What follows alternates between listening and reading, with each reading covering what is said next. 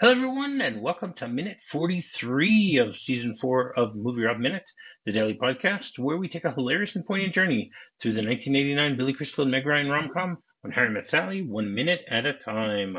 I'm Rob, and joining me once again today is Jess Rogers, a very lapsed blogger who's going to get back on track soon and start her podcast again. Who knows? Maybe this will give her the extra jump to show her how much she misses it. Welcome back, Jess. Thanks. I'm glad to be back. Actually, when I was looking for a headset to record this, the one that I used for, 6 or 8 years of podcasting, I couldn't find it. And that was a big sign that I need to buy another one and get back to doing this. So thank you for the invitation. Well, we have to thank Jay. Jay was the one who made the connection between us. So, Yeah. friend of the show, Jay Cluett of all the Deep Blue Sea podcast and the Con Air Pod and the Shepherd of the Lamb. He's the one who connected us. And so far, after 2 days, I'm glad he did. We'll see how the rest of the week goes. But as of now, I have high hopes that it will work. It'll hopefully work out much better than the two dates that Harry and Sally are about to describe. Yeah. Let's hope. Minute 43 begins with Sally instructing Harry and ends with Harry bending down to straighten the carpet. So yesterday we ended things. We left the Met. We had a few seconds in Harry's apartment. We know it's Harry's apartment because it is completely empty. I'm still shocked at the fact that Helen owned everything. Harry owns nothing. I think that actually attests to the fact that he was, what's the proper term to say for it? He just let her do whatever she wanted. She wanted to decorate the entire place with her stuff, and she basically said to him, we don't need your stuff, and they apparently didn't. I mean, did you look around at what's in the apartment, what we can see? There's really not that much. I didn't zoom in or anything, but I was shocked at how big an apartment it is, or seems. That's right. And he got the apartment. With nothing in it. Yeah, it's a pretty nice apartment. Right. I don't know how, I mean, as a political consultant, I guess he's making nice money that he can actually afford it. Yeah. But no, we can see that there are two lamps. There's a recliner. There's a sofa. There is what looks like a jacket that's thrown on top of, maybe it's like a radiator or something. It's hard to tell exactly what it's thrown on, but it's just there. But the thing that always sticks out at me here is there's a jacket on what looks like a radiator. It's a pretty big radiator also. What always throws me here, and it's very funny because I noticed it, and then when I listened to the commentary that has Rob Reiner, Nora Ephron, and Billy Crystal, Nora Ephron actually mentions it, the fact that Sally is holding a bottle of water. She said back in the 80s, people didn't do that. She said this was one of the things that caught on about this movie, that people started walking around with bottles of water. I don't know if it really is connected to the movie itself, but looking at life today, 34 years after this movie came out, you always see just about, if not half, if not even more than half of the people walking around are carrying water bottles with them. Yes. Again, I don't know if it's really because of When Harry Met Sally, but it's a cool idea to think that maybe it is. It almost places her out of time. Like, it feels anachronistic for her to have a water bottle in that way, but maybe she just was one of the first. And you'll notice she's wearing a skirt, or at least a skirt. Right. That's true. Because Harry told her that she looks better in skirts, so therefore she's showing up in a skirt. Yeah. I think that, again, that the question is she doing it to impress Harry? Is she doing it to make Harry happy, about his observation? Does Harry even notice that she's wearing a skirt? Yeah. I don't know. I think technically it is very much a skirt. Like, she is wearing shorts, but they are skirt-like. Right. Right, Yeah. it could be. I mean, But yeah, again, they established the shot first of all with a very long, it's a long shot, so that we can yeah, see, how huge this apartment is, the room is. That's completely empty, but it'll look less empty when you put the carpet down. I think that's what right. it is also. Now, also, how would you find a carpet like that so simply? And you think that if he must have gotten it delivered, so then you have the Right. delivery people, roll it out. Yes. It's And it just would only fit one way. Yeah. correct. Yeah, it's just very funny, seeing the two of them try to do this because they're just like kicking Hmm. the rug open, and Yeah. Sally immediately realizes that it's not the it doesn't go this way. You're supposed to have it the other direction, that type of thing. Right. But if Sally wasn't there, I bet Harry would just leave it however he first unrolled it. Probably, probably. But what I love about this minute is that the two of them are busy in the apartment dealing with the carpet and dealing with other things, but they have this great quote unquote walk and talk. This is Yeah. pre West Wing, but Right. they do a great job here of having the two of them have this very important conversation while they're both Yeah. busy with doing something else. They're busy doing something else together, but they're still busy doing something else. Yeah. So, It's not the reason they're there right, to talk, right. It just happens that to she's be come over to his house. right. She's come Yeah. over to his house to help him with the carpet, and while they're doing that, they're gonna catch up on the fact that the two of them, had these horrendous dates. Yeah. And from the descriptions, they're pretty yucky. Yeah, But for different reasons. Like, it's not like both. This was what I was expecting when the conversation sort of started, that they're going to one up each other with how awful the people they're dating are. right, And it isn't. right. Because I I think liked that when I was watching it. I think this movie is also pre Seinfeld.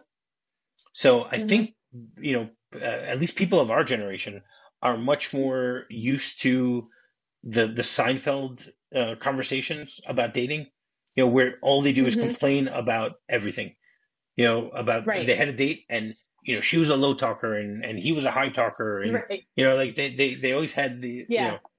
and I mean, they had 9 seasons of the show where just about every week somebody was Yeah. dating at least someone else, one other person, if not more, and we got Right. It was bad. that's right, and we got a lot of those conversations, and that's what you were expecting. Here, Yeah. this is pre Seinfeld because I think Seinfeld came out in '89, so like a month or two before, but they it already, Yeah. this movie was probably already, completely filmed by the time Seinfeld, debuted. Oh, for But sure. but their conversation is great. So we'll go through the conversation. First of all, Sally says, "See, no, it has to go this way." So she's telling him, "You got to turn the carpet around, right?" Right. And because yesterday Harry was talking about how completely uncomfortable his date was. So Sally then Right. says, "The first date back is always the toughest, Harry." And then he looks at her and goes, "You only had one date. How do you know it's not going to get worse?" And then she says, "How much worse can it get?" Then finishing dinner, having him reaching over, pull a hair out of my head, and starts flossing with it at the table. Do you think she means this literally? I don't know. I've always wondered. I've always interpreted it by her basically saying the only way this could have gotten worse is if this is what he did. But when doing Ah. my research now, it sounds as if she's actually saying this happened. Right. And while I could believe something that terrible could happen, I don't know if you could actually get away with flossing.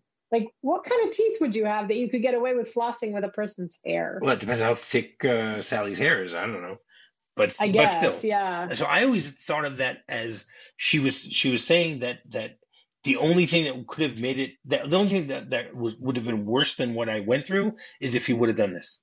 But Right. I'm starting to question that. It might be that she's saying this really did happen, because it makes me curious how bad her date was because she doesn't tell us anything except for the fact about flossing. That's it. Yeah, that's all she says. And I can see where you're coming from, but I've always taken it that that's actually exactly what happened. But it kind of makes sense that she's being hyperbolic to say it was this bad. It could only have been worse if it was Right. this. Right. I mean, I Yeah, would have, that's interesting. because we're going to get into a little bit right now. Harry talks about his date out, and it goes into more Yeah, detail, but Sally doesn't go into detail at all. And it would have been no, interesting to hear what it was that bothers her about this guy on the date, except for maybe the fact that he is flossing with her hair. I don't yeah, know. Not really sure. it's pretty bad. Yeah. Yeah, that's pretty bad. So what do you know about dental floss? I know nothing about it except that I'm supposed to do it a lot. Okay. As we probably Yeah. all are supposed to. It's a cord of thin filaments that's used to remove food or plaque from beneath the teeth or places that the toothbrush isn't able to reach. Right. Okay. How far back do you think when do you think someone invented the idea of flossing? Ooh, and it's in what we consider its modern Yes, version? I don't know, probably less than 100 years. 200 years. It was in 1819. Oh, okay. Sorry, it was in 1819. I was thinking we're still in the Yeah. 20th century. Right. It's 200 years. 200 years. There was a Wow, dentist okay. in New Orleans named Levi Spear Parmley who recommended running a waxen silk thread through the interstices of the teeth between their necks and arches of the gum to dislodge that irritating matter which no brush can remove and which is the real source of Wow. disease. Sure. Floss wasn't commercially available till 1882. So think about that. It was 63 years after he invented the idea that you could actually go into a store and buy one. That seems like such an odd thing to start creating. Like it felt like in the mid 1800s you created things only that were like absolutely necessary or that improved your life in some way. Correct. Dental floss feels like almost a cosmetic type thing, even though it totally isn't.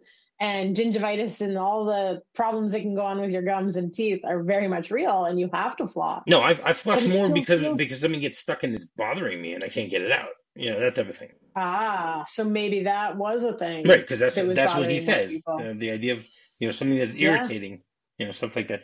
In 1898, Johnson and fair. Johnson received a patent on it to be able to Ooh, use it. In the novel Ulysses, one of the characters uses dental floss. okay. All right, it actually became part of both the American and Canadian dental care routines in the 1970s. Wow. Okay, so yeah, it's much more recent that it became common Correct. than No, I well, thought. it became part of what society wants you to do.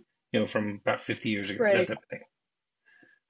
They Yeah. have floss picks, which are Hmm. basically, that's what I use. I never understood how people can, like take the piece of floss and wrap it around their fingers and then put their basically one hand inside their mouth in order to try to Right. do that. So, the floss picks are much easier. It's like a little piece of plastic that has Yeah. the floss on there and stuff like that. Now, the floss pick was actually invented in 1888 by a man named Wow. B.T. Mason, where he wrapped a fibrous material around a toothpick and called it the combination toothpick. And that's when people started using the thing. In 1916, someone named J.P. DeLue invented the dental floss holder that was between two vertical poles in order to be able to, Mm. stick that in the mouth. The Y shaped angled dental appliance was created in Yeah. 1935, and in 1963, a man named James Kirby invented a tooth cleaning device that resembles an archaic version of today's F-shaped floss pick. Where you have the Yeah. stick and then Yep. the way that works. And then, My nieces love those. I don't know why. well, because they have them with little animals on them, probably. And my daughters like Oh, them there too you that go. way. That must be why. The different shapes of different animals and stuff like that. Yeah. Um, and in 1972, an inventor named Richard Wells found a way to attach floss to a single pick end, and In this exact same year, another inventor named Harry Caselli Katz came up with the idea of making a disposable dental floss toothpick. Oh, that's what that is. Yes. Okay. Hmm. Yeah, I guess toothpicks were sort of the thing that they'd use instead Right. if, as an irritant, right? Correct. Did you see that in movies from the 50s? You know, people are sitting in, Sure. with the two, or actually, I think you see it in westerns also that they have something in A lot there. more, yeah. I don't know if it's Sure. wood or something like that, but they have something there. Yeah, for sure. Yeah. And then Harry continues with his Yeah. story of how horrendous his date was, and he says here, "We're talking dream date compared to my horror. It started out fine. She's a very nice person, and we're sitting and we're talking in this Ethiopian restaurant that she wanted to go to, and I was making jokes, like, hey, I didn't know they had food in Ethiopia. This will be a quick meal. I'll order 2 empty plates and we can leave." And Sally starts laughing the entire time that he keeps saying that. And he just looks at her and goes, yeah, nothing from her, not even a smile. So when when I was watching this and doing my research, I was thinking, okay, wait a second, this is 1989, and he's bringing up Ethiopia. Okay. Right. So based on what you said earlier, you like me are a child of the 80s. Hmm. And why was Ethiopia important in the 80s? From The famine, for sure. And what did that spawn? The big war with just the No, unrest. I don't I'm even talking know what about to pop describe. culture. I'm talking about pop culture. Sorry. Oh, I don't know. We Are the World. Oh, yeah, of You course. what was it, USA for Africa? In Yep, 1985. Band-Aid and Right. everything. Well, Yeah. Band-Aid was the one that started it, and then afterwards, they did USA for Africa. Michael Yep. Jackson, Lionel Richie, and Quincy Jones Yep. created the album "We Are the World," which had it sold more than 20 million copies, and it is still the eighth best-selling physical single of all time. Wow. That's good to know. Yeah. Yeah, like looking at it now, like hearing the joke now, it feels a little insensitive, but in context, it 100% made sense, right? In Hmm. the 80s, yeah, there was no food in Ethiopia. That's right. It had a famine. People were starving. Correct. Um, it feels a little, I don't know, insensitive But again, in it goes today's, back to what we were talking about before about the right. Seinfeld.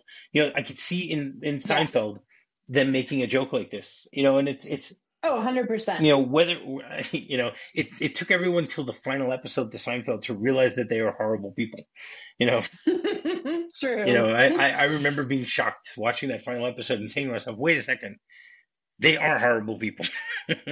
Yeah. We've They are the horrible we've people, not all their That's right. dates. We've laughed along with them for 9 years, and wait a second, what does it say about us? They did a great Yeah, job of exactly. twisting things there to put the mirror up in front of all of us, as to Right. what we liked. So Yeah. the song "We Are the World" was it won 3 Grammys, one American Music Wow. Award, a People's Choice Award. It was critically received because of its music video. They had a VHS version of it. They had a special Hmm. edition magazine. They had books, posters, shirts. The all of this promotion and merchandising. How much do you think it raised? How much money do you think it raised for USA for Africa? $25 million. They raised $63 million, which in today is about $156 million. For That's humanitarian crazy. aid to Africa. I mean, the idea of taking like 50 famous singers, and actually, we'll go through the list in a little while. Some of them are not singers at all, that are there. No, they're not. And to I remember that video. yes, I always remember that Dan Aykroyd's there, and I never know why. You know, I mean, there was a lot of stuff going on in the background with the recording. there are rumors that they got it all in one take. I mean, they didn't have to, they did it all in one night, because think about having to coordinate getting all of these people into the same room to record. You don't have that much time. No. And I don't think you'd ever, get the whole thing back together again. Correct. They did it all in one night. They started Wow. filming at 10:30 p.m. and at 8 a.m. they were done, with including all the final, Oh my including gosh. all of the everyone's solos and things like that. They just did a great job of that. Wow. Right. So you have a whole bunch of soloists. You have Lionel Richie, Stevie Wonder, Paul Simon, Kenny Rogers, James Ingram, Tina Turner, Billy Joel, Michael Jackson, Diana Ross, Dionne Warwick, Willie Nelson, Al Jarreau, Bruce Springsteen, Kenny Loggins, Steve Perry, Daryl Hall, Huey Lewis, Cyndi Lauper, Kim Carnes, Bob Dylan, and Ray Charles. And then you have the chorus, which always throws me off. You have Dan Aykroyd, Harry Belafonte, Lindsey Buckingham, Mario Cipollina from Huey Lewis and the News, Johnny Cola from Huey Lewis and the News, or Sheila E., Bob Geldof.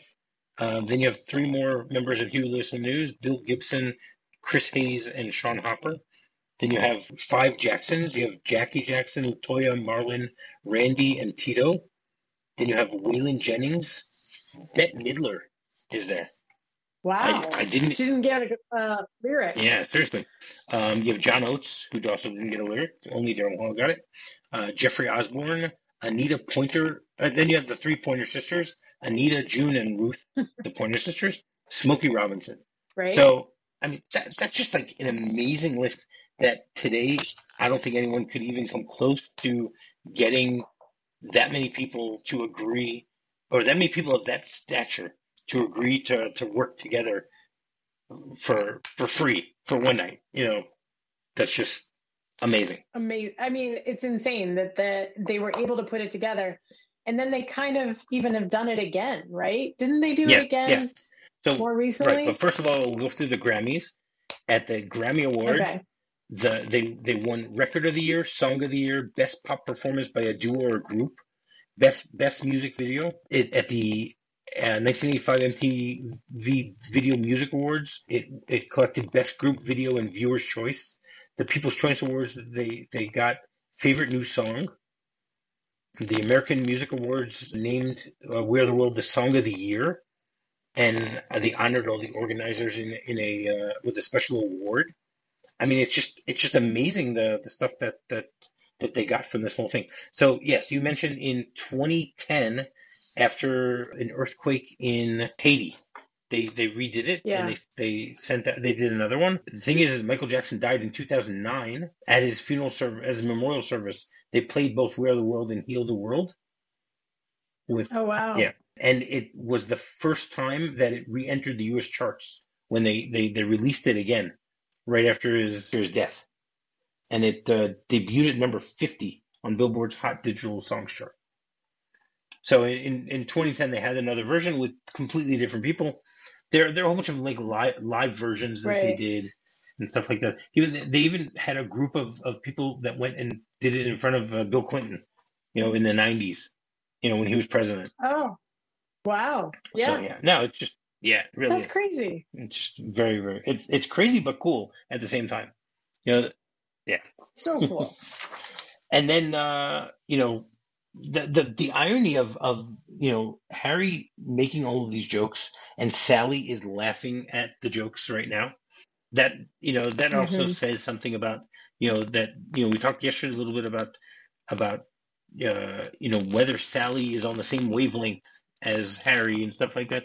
But when it comes to comedy, she must be. She gets his jokes. Right.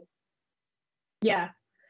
They share a sense of humor, clearly. I think sometimes Harry is willing to accept that mostly she doesn't have a sense of humor, right? She's the worst kind who think they have a sense of humor but don't. But at the same time, she gets his sense of humor. So does it matter if she has a sense of humor, right? He might just be the kind of person who likes to make people laugh, and Right. she gets him. And is Exactly. that enough?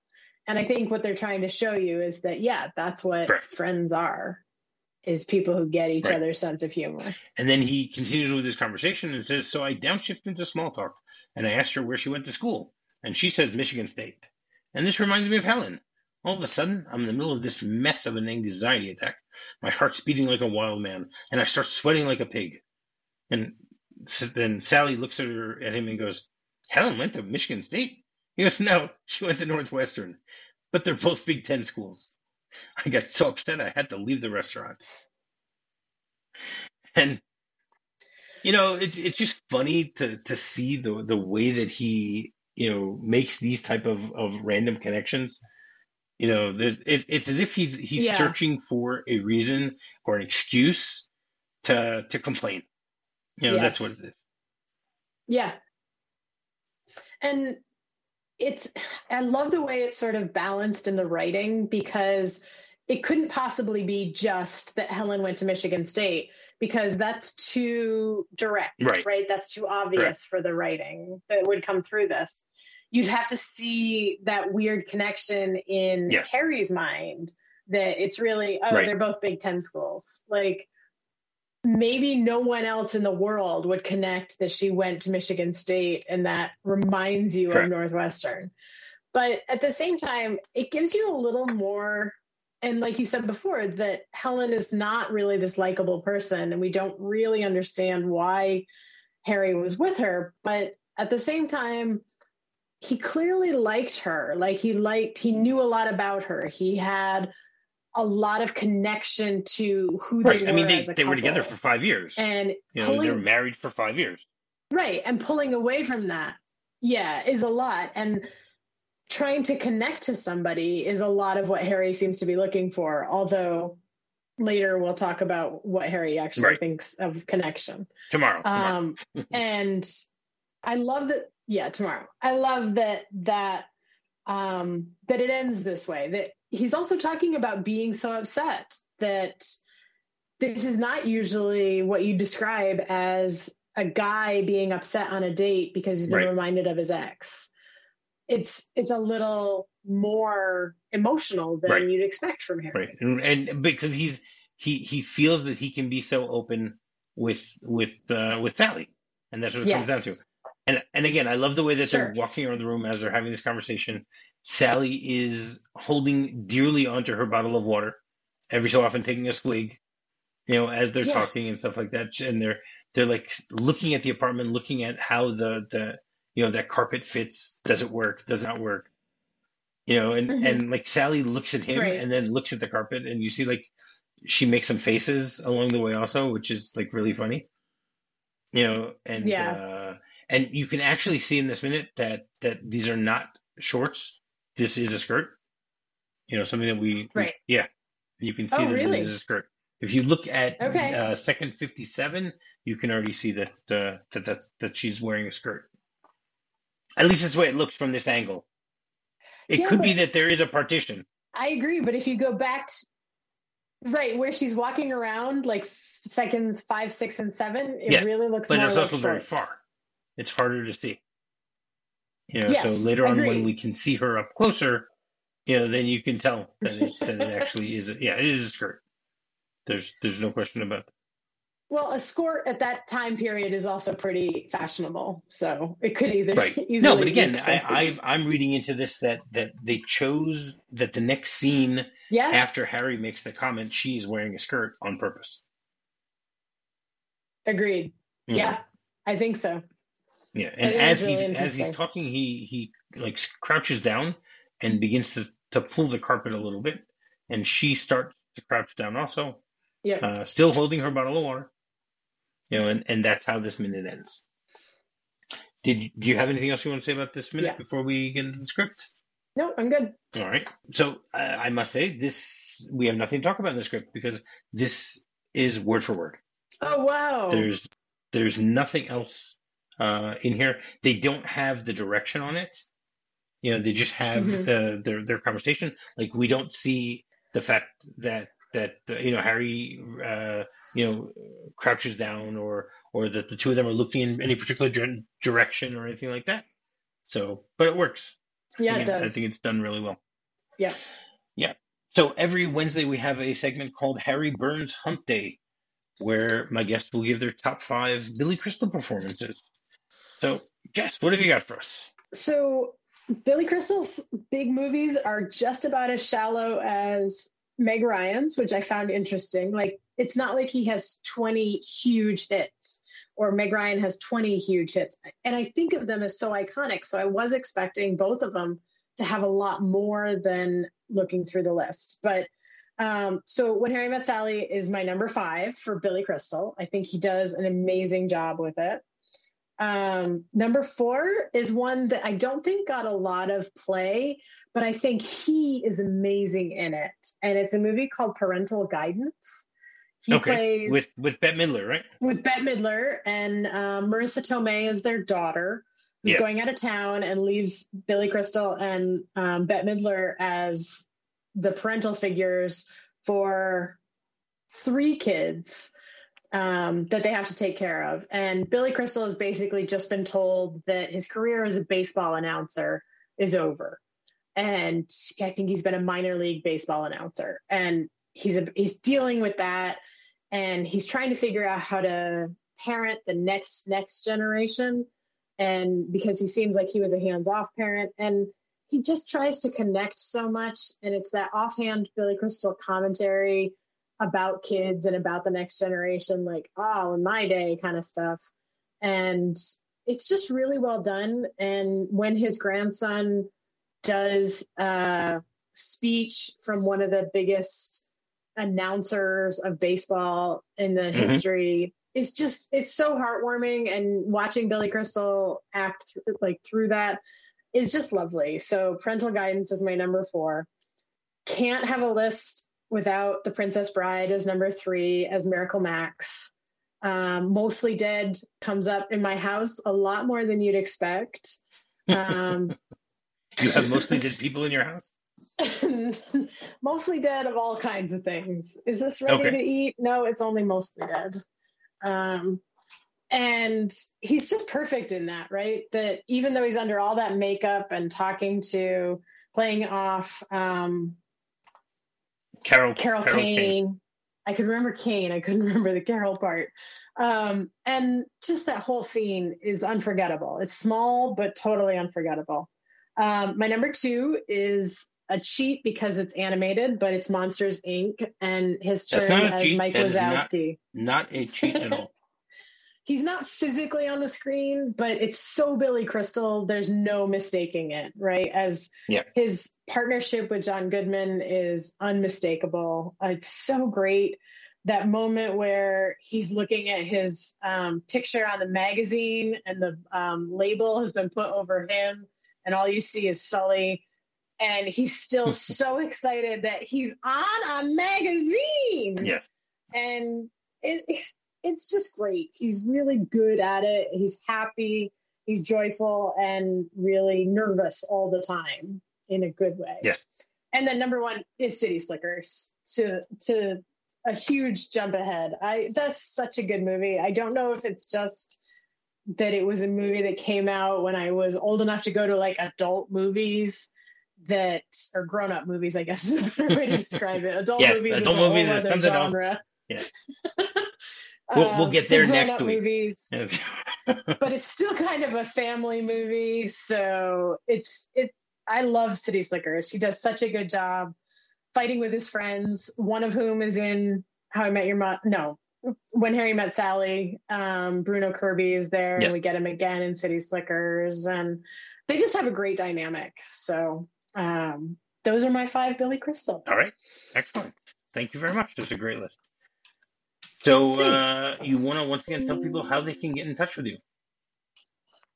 They can find me on Twitter at @in_entertain, which is a throwback to my old blog, Insight into Entertainment. You'll probably find me at my old podcast, Real Insight, REEL, as well, where Rachel Throw and I used to go through the top grossing movie of the year and the Oscar winner of the year and compare them. Oh, wow. So that's still out in the universe somewhere. Okay, sounds great. And finding me is very simple. Just do a quick search for Movie Rob Minute. You can find me on Facebook. You can find me on my website, MovieRobMinute.com, or you can find me on Twitter. So until tomorrow, I'll have what she's having. I'll have what she's having. Gave me a thrill with all your faults.